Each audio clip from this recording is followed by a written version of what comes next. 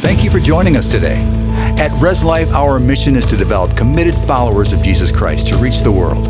Our content is created to equip and empower you in God's purpose. We hope you enjoy this message. We get to get started this morning, and we're going to talk about some hazardous conditions.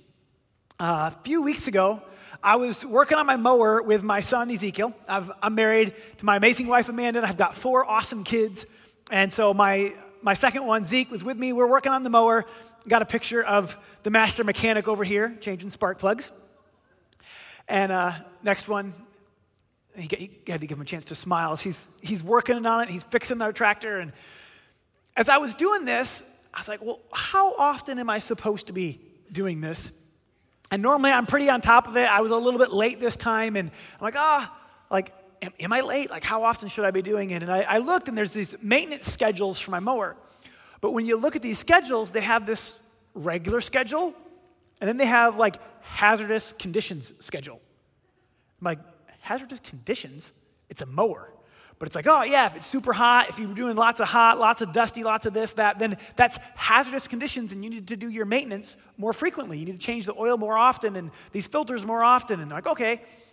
Like, well, my car has that too. If you look in your car maintenance, it's like, this is normal driving conditions maintenance schedule. Then there's hazardous conditions maintenance schedule. And it's not just, hey, you drove fast, but it's like, hey, if you're driving in these extreme temperatures, lots of quick start stops, and it goes through this list, defines hazardous and says, if you do that, then you need more maintenance. And it's not even just mowers and vehicles, like your phone. Hazardous conditions. I am not talking about when you hand it to your 3-year-old, because that is hazardous on a phone. But what I'm speaking of is when the battery, for instance. I have someone who I will leave nameless who was constantly complaining about their phone battery. And their battery just died, and we could plug them in at the same time, and at the end of the day, I would have battery. At noon, their battery would be dead. And I'm like, how do they keep getting bad phone batteries? And it was like one phone after another. It didn't seem to matter. They always seem to get a bad phone battery. I'm like, what is the story? And then finally, we got an app that tells you how many hours or minutes you used the screen and used everything. And we figured things out. They used their phone more by noon than I used my phone by the end of the day. And it wasn't that their phone battery was bad. Theirs just had more exhausting conditions, more screen runtime that their phone had to deal with. And so it had to be plugged in more frequently. This is true of my mower, this is true of my car, this is true of my phone, and this is true of us. And if I was to look at this year, I think I would say this year has been hazardous conditions. I don't think anyone's going to argue that point with me, but it's just to ponder it. I was looking at a video, I think it was on Facebook a while ago, and they had like somebody who supposedly time traveled and went back in time and talked to themselves in like early February. And they're like, what do you think's going to mark this year? They're like, oh, the Australian wildfires for sure. And when I watched the video, I'm like, oh yeah, that was a really big deal. Like, they had fires that raged for 9 months and destroyed millions of acres and like all of this different stuff. And I'm like, whoa, but I don't live in Australia. I have, but I don't presently. And that seems so far removed already because of all that's happened. And I'm going through, I'm like, well, we had that, but then we had COVID. And then once COVID hit, then there came the quarantines and the schools shutting down and graduations being stopped and businesses being shut down. And then there was the murder hornets and then George Floyd and protests and riots and politics. And the list goes on. And if it wasn't even for the list of things that happened, just the way that people have dealt with some of the things make it hazardous conditions. Instead of loving each other and helping each other through it, a lot of people have been pointing fingers, blaming and tearing each other apart, and it's created rough conditions. And I would say this is important times to charge, to be plugged in, to do more maintenance, but I'm not a car. I don't take oil. You don't have to change my air filter, and I'm not a cell phone that plugs into the wall. So, how do we take care of ourselves? How do we stay healthy during hazardous conditions? And that's what I really want to talk about today. So as I was looking, I'm like, well, what does the Bible have to say? And I actually found Genesis chapter 1 addresses this subject. So we start in our Bibles, first book of the Bible, first chapter, and God is making things. And when he makes things, in Genesis chapter 1, verse 11, God said, let the earth sprout vegetation. Here's my wife's plant. I stole it this morning. I got her permission, just so you know. I asked, what plant can I take? I asked if I could take a plant, and she was kind. So here's a plant, and when God gets ready to make the plants, he goes, let the earth spring forth. And he speaks to the ground. And he declares the ground to be the source for the plant. This is where the plant is going to have its life sustained. This is where it's going to find nourishment. What happens to a plant if you remove it from the dirt? It dies. It doesn't even take that long, but it doesn't like happen instantly. It's not like you pull it out and instantly it's like, oh, and like shrivels. That would be weird. My kids would probably go around pulling out lots of things. Like, look, watch this, and like shrivels. But that's not how it works.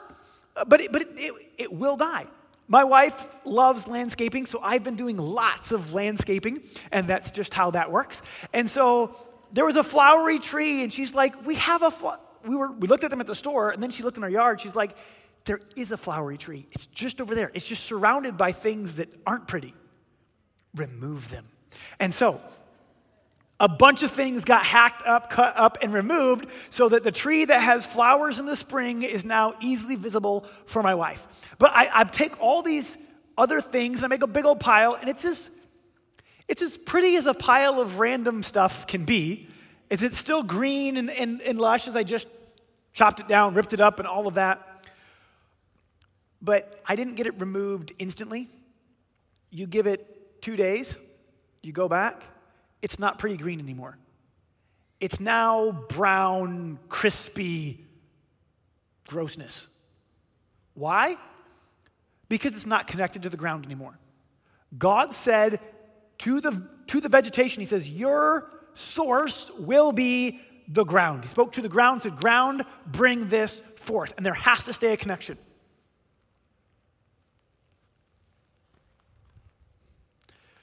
Like my fish.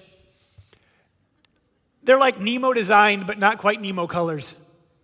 But anyways, here's my fish. In Genesis chapter 1, verse 20, God said, let the waters swarm with swarms of living creatures.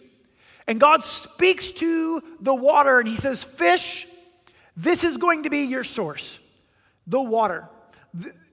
This is where you will live. If you remove a fish from the water, what happens? It dies. I mean, it can handle it for a minute. Like you can take it out and it's like, oh, look, I caught the fish, remove the hook, throw it back. It's fine. But if you leave the fish out, the fish dies. That is the way it works. God spoke to the waters. The water is the source where the fish is sustained. Do we have some kids in here? For those that are watching online, we have no res kids right now, courtesy of COVID, but we are having church and we are all in here together as a family. And we love you guys that didn't make it. Possibly because you have a load of kids or you're on vacation. But we love you. Glad you're here. But for the kids that are in here, see some more kids back here? Oh, boom, there it goes. Toss some fish. But God spoke to the fish. And I was riding in the car with my son Ezekiel the other day. I said, okay, he spoke to the ground when he made the plants. He spoke to the water when he made the fish.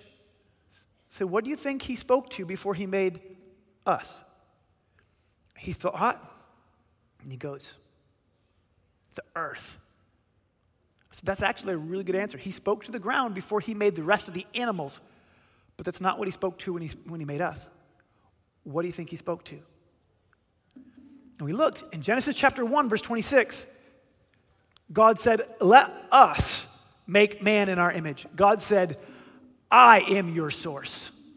You want to live? You stay connected to me. We are to be connected, and I will produce life in you and through you. And he declared himself of our source. And just like the fish out of water or the vegetation ripped out of the ground, if we disconnect from the source, the life will begin to shrivel up and dry up in us, because we were not meant to do it on our own. We were meant to be plugged in to the source. And this runs throughout the Bible. This isn't just like, hey, here in Genesis, this is the way that it looks. If you skip into the New Testament, Jesus reflects on this very principle. He says in John 15:4, abide in me and I in you. As the branch cannot bear fruit by itself unless it abides in the vine, neither can you unless you abide in me. And he goes, I am your source. If you want to produce fruit in your life, you have to stay connected to me.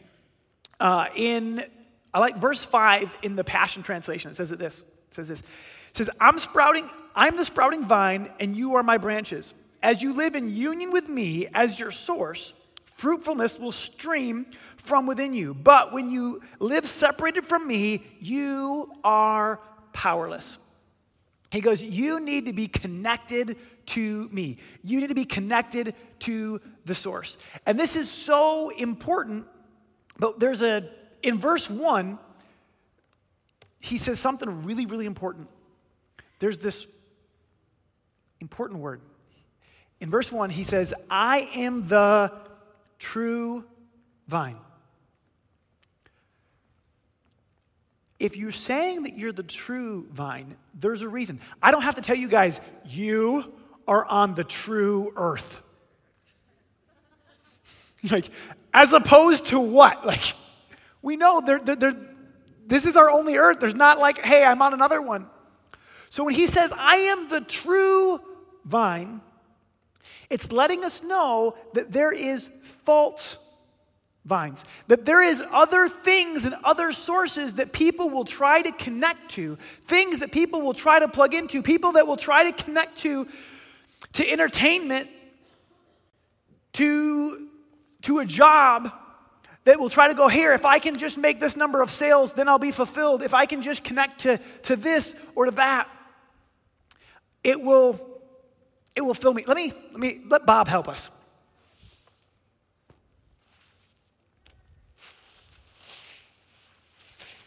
All right, everybody. Where's the face on this one?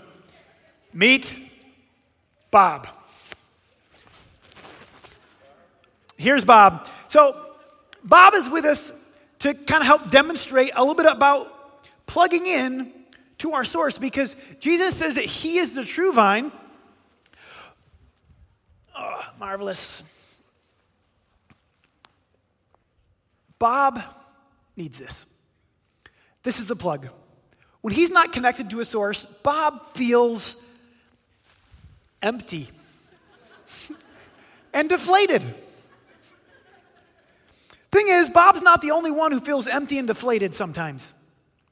A lot of times we're feeling like we need to have, we're designed to be connected to something. And when you're connected to nothing, you're empty. The problem is a lot of us connect to the wrong things. Whether it's going, hey, it's just going to be some entertainment to get me through the day. Whether, I know a lot of people through COVID, that was kind of what they did. They're like, oh, you know what? I'm going to connect to Netflix. I'm going to connect to, some are going, no, but this, I was unconnected because my source was my job. It was my identity. I was successful and I made lots of money and now my business is closed. And for others, you're going, hey, it's these relationships that I have. This is my source. This is what I've connected to. Or they go, no, hey, I've been connected and trying to plug into alcohol to try to make all the pain go away. Or it's internet shopping. It's inappropriate content, it's relationships, it's drugs, it's different things where they're going, hey, I'm trying to plug in. But if we plug this into the source, something happens.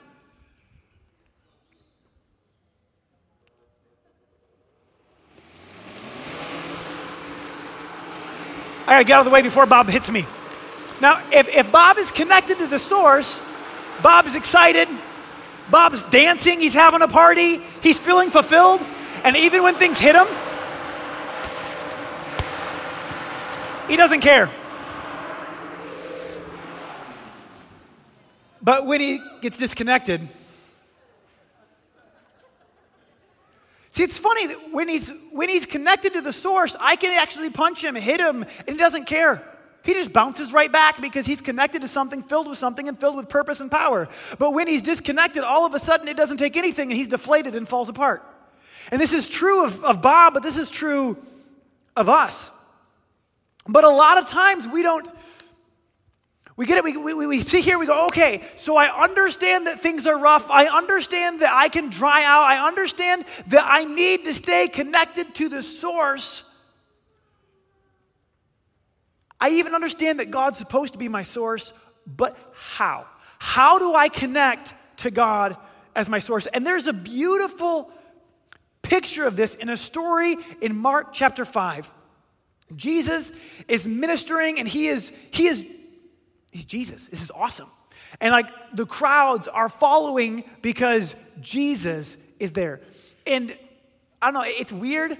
I've been watching The Chosen.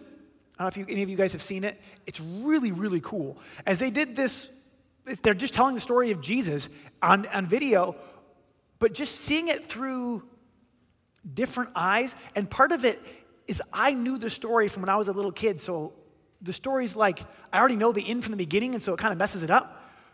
But these people, they didn't know the end from the beginning. There was just this guy who brought healing, who brought power, who brought hope, who taught with authority. And so you've got this massive crowd. They're like, what is going on? I've got to check this out. And they're gathering around him, and somebody comes up, and they're like, can you come pray for my kid? They're dying. And he's like, yeah, I'll come. And so he's heading out to go pray for somebody, but it is like a parade of one. Like, he's there, and it is this massive gathering of people. Everyone's going, I just want to hear, what's he going to say? What's he going to do? There is no Netflix. There is no Amazon Prime. There is no other entertainment. It's like, let's watch Jesus. What could happen? And so they're all there, and as he's going through, they're all like packed around him. And when someone's on a stage, you can have a crowd, and you guys can all see the person who's communicating. But when you're just in like a crowd, there's the guy in the back's like, where? And they're like pushing forward, and then the person in front of them's like, and they're just like this like blobby mob, like all around Jesus, trying to hear, trying to see. But there's this lady, and she's in the crowd, but she's not supposed to be. The rules state that because of a medical condition that she has, she's supposed to stay away from everybody. But she goes, no, I heard about Jesus. There's something different. There is healing in him. He is the answer. He is the power. He is the source. If I can just touch the corner of his clothes, I will be healed. But there's a crowd. And I'm trying to think what's worded which way in the Bible and what is my picture in my head as I've heard this story. Because she may have been like some of those guys who just like kind of like step through the crowd. Like if you've ever been in a crowd and like someone decides that they should be in front of you and they're all just like, excuse me, pardon me. Like that may have been her move, but I pictured it kind of like my kids. And I think my kids actually did this when we were at the Great Wolf Lodge, and like everyone's all packed in to see some person in a costume, and one of my kids is like, nope, I'm gonna see, and like hits the floor, and just like, boom, and like shoots by, and like zips out. I don't know if you've ever been in a crowd when a kid or somebody does it, and you're like there, all of a sudden like, what was that? And like there's just a kid, and they're like, all right, that's totally what I picture. Like everybody's just crowded around Jesus, trying to get it, and she's all like, ain't gonna stop me, down, boom, and in she goes. And the Bible says that she reached up and she touched the hem of his garment. And I think that's the bottom, the seam there at the end. And that's why I pictured her on the ground, like crawling through the crowd. Like, and then when she touches it, she's healed. But this is what happens. Jesus stops and goes, who touched me? And his disciples look at him and like, everybody touched you. Like, you're in a can of sardines here. Like, everybody's piled in. Like, what do you think? Everyone's touching you. And he goes, no. Somebody touched me. And they're like, we agree, everybody touched you. I felt power go out of me. Somebody touched me. And I begin to look, and then she goes, she's like, I'm caught. It was me. I touched you. And he just looks and he congratulates her and says that your faith has made you well. And he congratulates her. But here's this thing.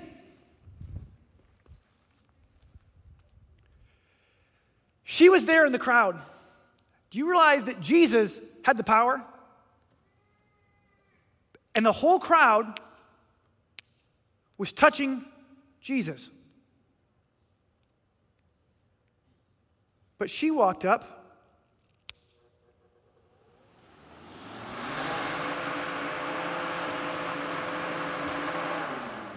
and something was different. And see, what makes this more astonishing is if you fast forward and you go look in the book of Acts, it says that as Peter was walking, they would line people up so that his shadow would touch them. Okay, first off, my shadow has never accomplished anything. I guess like mild entertainment when you get like shadow puppets or whatever. I'm not even very good at those. But the idea that Peter's shadow healed people blows me away. But here, ponder this with me. Jesus, they're bumping into him and nothing is happening except for the one lady who gets in there and is like, if I touch the hem of his garment. But Peter, they're all like, what way's the sun? Oh, his shadow's gonna be on this side. Everybody pile on this side of the road. Lay down. Like, line them up. Did Peter have more power than Jesus? So the problem or the answer wasn't in the quantity of power that they were carrying. It was that some of them, Bob fell in the way on my stuff. Most of them were doing this. But when the people who plugged in received something, see, going to church is wonderful. I am all for going to church. I am a pastor. I like going to church. And those that are missing out because they can't be here online, I am glad that you're joining us online. Take advantage of the chat. Say hi. Get connected because there is so much power in being connected with the body. But it's not enough to just be in the church. It's not enough to just be around the power. It's not enough to lay next to a plug-in. I can take that thing and I can bounce it all around a plug, and that doesn't mean that it's powered. And sadly, I think a lot of Christians are in that spot where they go, hey, I went to church. Why isn't my life different? How come I'm not experiencing the goodness of God? How come I'm not experiencing the power? How come I'm not seeing the fruit that the Bible talks about? They're like, well, but I went to church, but I went around this, but I heard the teaching. There were people crowded around Jesus, bumping into him who got nothing. But somebody looked and said, hey, the Bible says in the Old Testament, it says that there's healings in his wings, the wings of the Redeemer that was to come, that there would be healing in his wings. And she goes, I'm going to touch the wing of his garment and I'm going to be healed. There's a promise. I'm going to hold on to it. I'm going to act on it and my life's going to be changed. And it was changed. There was people who said, no, he's got the power. He's talking about Jesus and he said that his power is here to heal. Let's line up and we're going to get healed. I don't care if it's just a shadow. We're going to receive something. And they took God's word and they begin to apply it. They begin to say, all right, I'm going to get this in me. And when I do, it's try again. I'm going to get this word in me and it's going to change and transform me and it's going to make a difference in my life.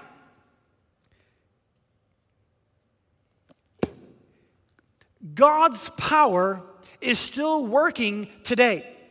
See, it didn't run out when Jesus left physically. It didn't run out when the disciples passed away. In fact, he said that the promise of his Holy Spirit and of power was for all who would call on him and for those who were afar off. That's you and me. We were afar off and it is for us. When he went up to heaven, he said, all authority in heaven and earth has been given to me. Go therefore. And he commissioned us to go out with his power and his authority and see his will done. But when he did this,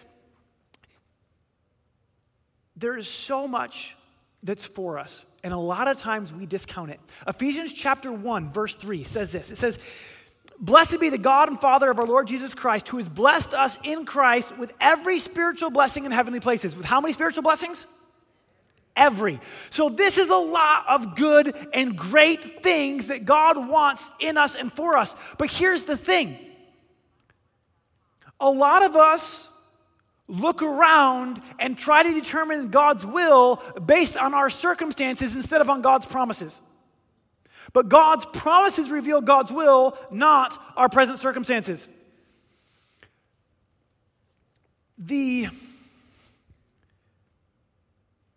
So often we look and we go, I know the Bible says that God wants us healed. I know the Bible says that God wants to be our supply. I know the Bible says, but I didn't see that. Therefore, God's will is what I've encountered. But you can't just look around to see God's will.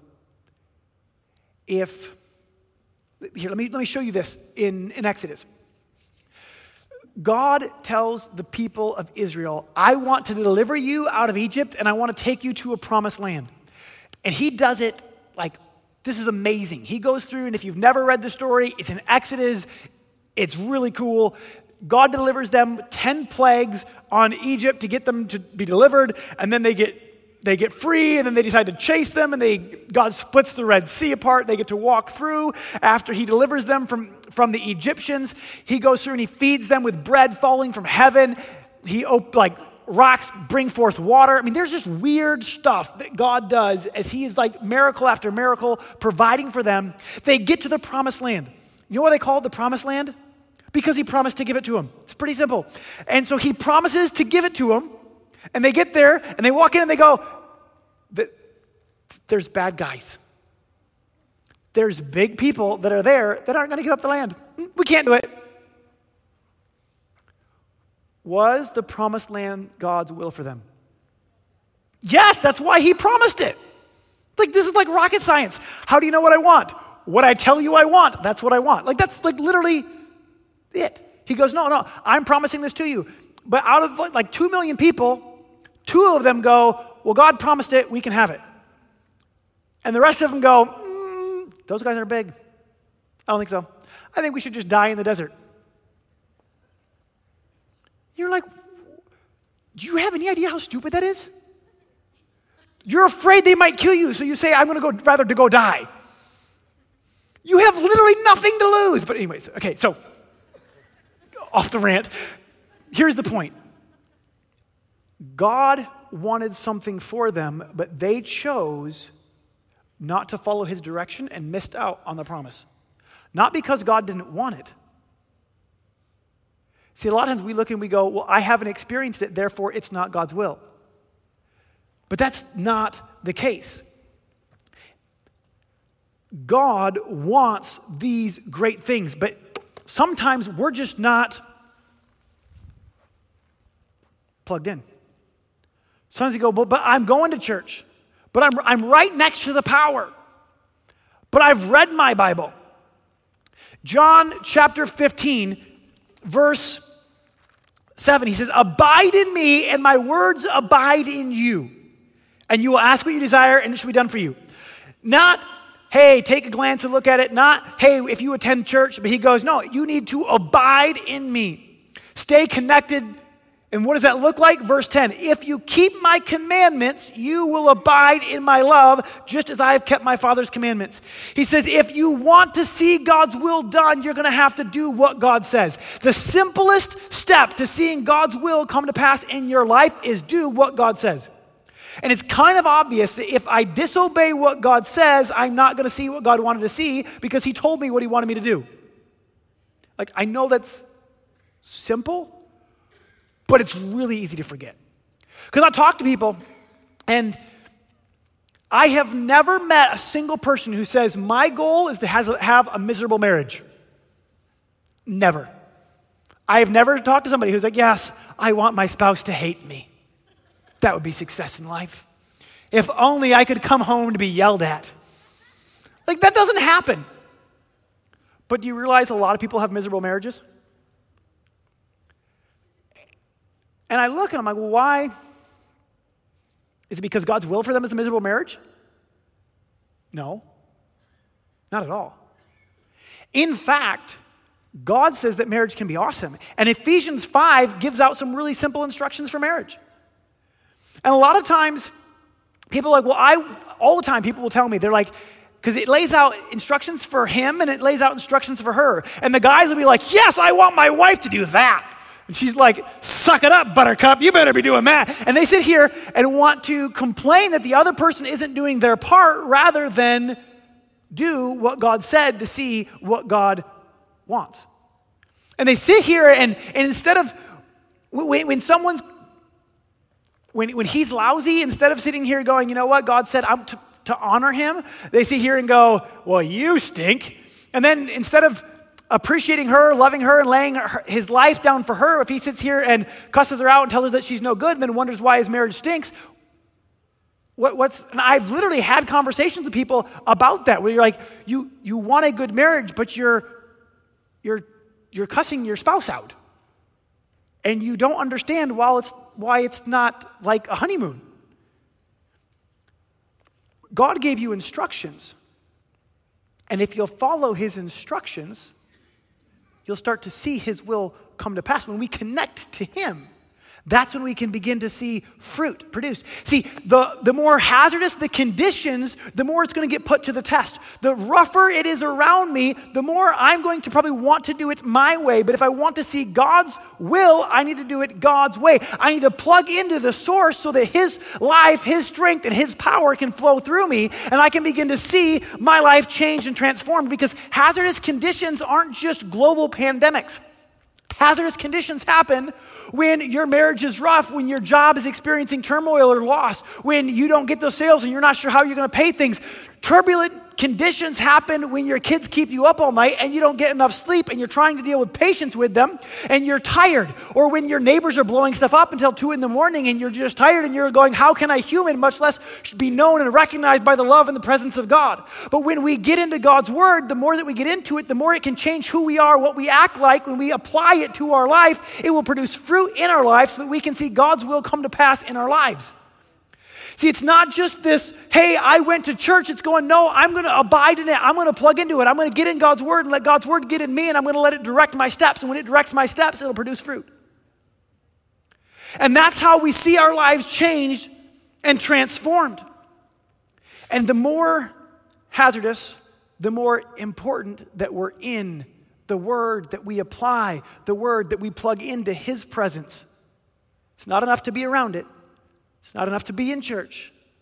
We've got to be connected to the source. And for some of you guys, you're like, yes, connected to the source. Others are going, things have been pretty hazardous and I have not done extra maintenance. I have not spent more time with God. I'm running low. I need to spend more time connected. And some of you are going, I have never connected to God. I have never made God the source of my life. I've never recognized him. I've never started a relationship with him. I want to give you an opportunity to make Jesus the Lord of your life. The Bible says in Romans 10:9, it says, if we confess with our mouth that Jesus is Lord, believe in our heart that God raised him from the dead, we will be saved. So we're going to do something simple. I did this differently last service. I want to do this a little different. Can you guys bow your heads and close your eyes? If you're here and say, I am not connected to the source. And if you're online, you don't need to bow your head because we can't see you anyways. But this goes to you as well. If you need to make Jesus the Lord of your life, if you have not, the invitation is there and it is for you. If you say, today, I want to make Jesus the Lord of my life, I'm going to ask that you go ahead and raise your hand when I count to 3. 1, 2, 3. Go ahead and raise your hand. So that's me. I want to make Jesus the Lord of my life. Awesome. I see your hand. And I see your hand. And I see 4 hands, 5 hands, 6 hands. There. Awesome. If you're online, on the website, you can raise your hand there. I want everyone to join me. We're going to say a prayer. We're going to call on his name just like the Bible says. So go ahead and join me as we say this. Say, God, thank you for loving me even when I make mistakes. I'm sorry for the wrong things I've done. I believe that you died and rose again. Thank you for washing my sins away. I choose to live for you from this day forward. In Jesus' name, amen. We hope what you heard today has been encouraging and given you new insight into the Word of God. We upload weekly, so join us again next time. Be blessed and enjoy your week.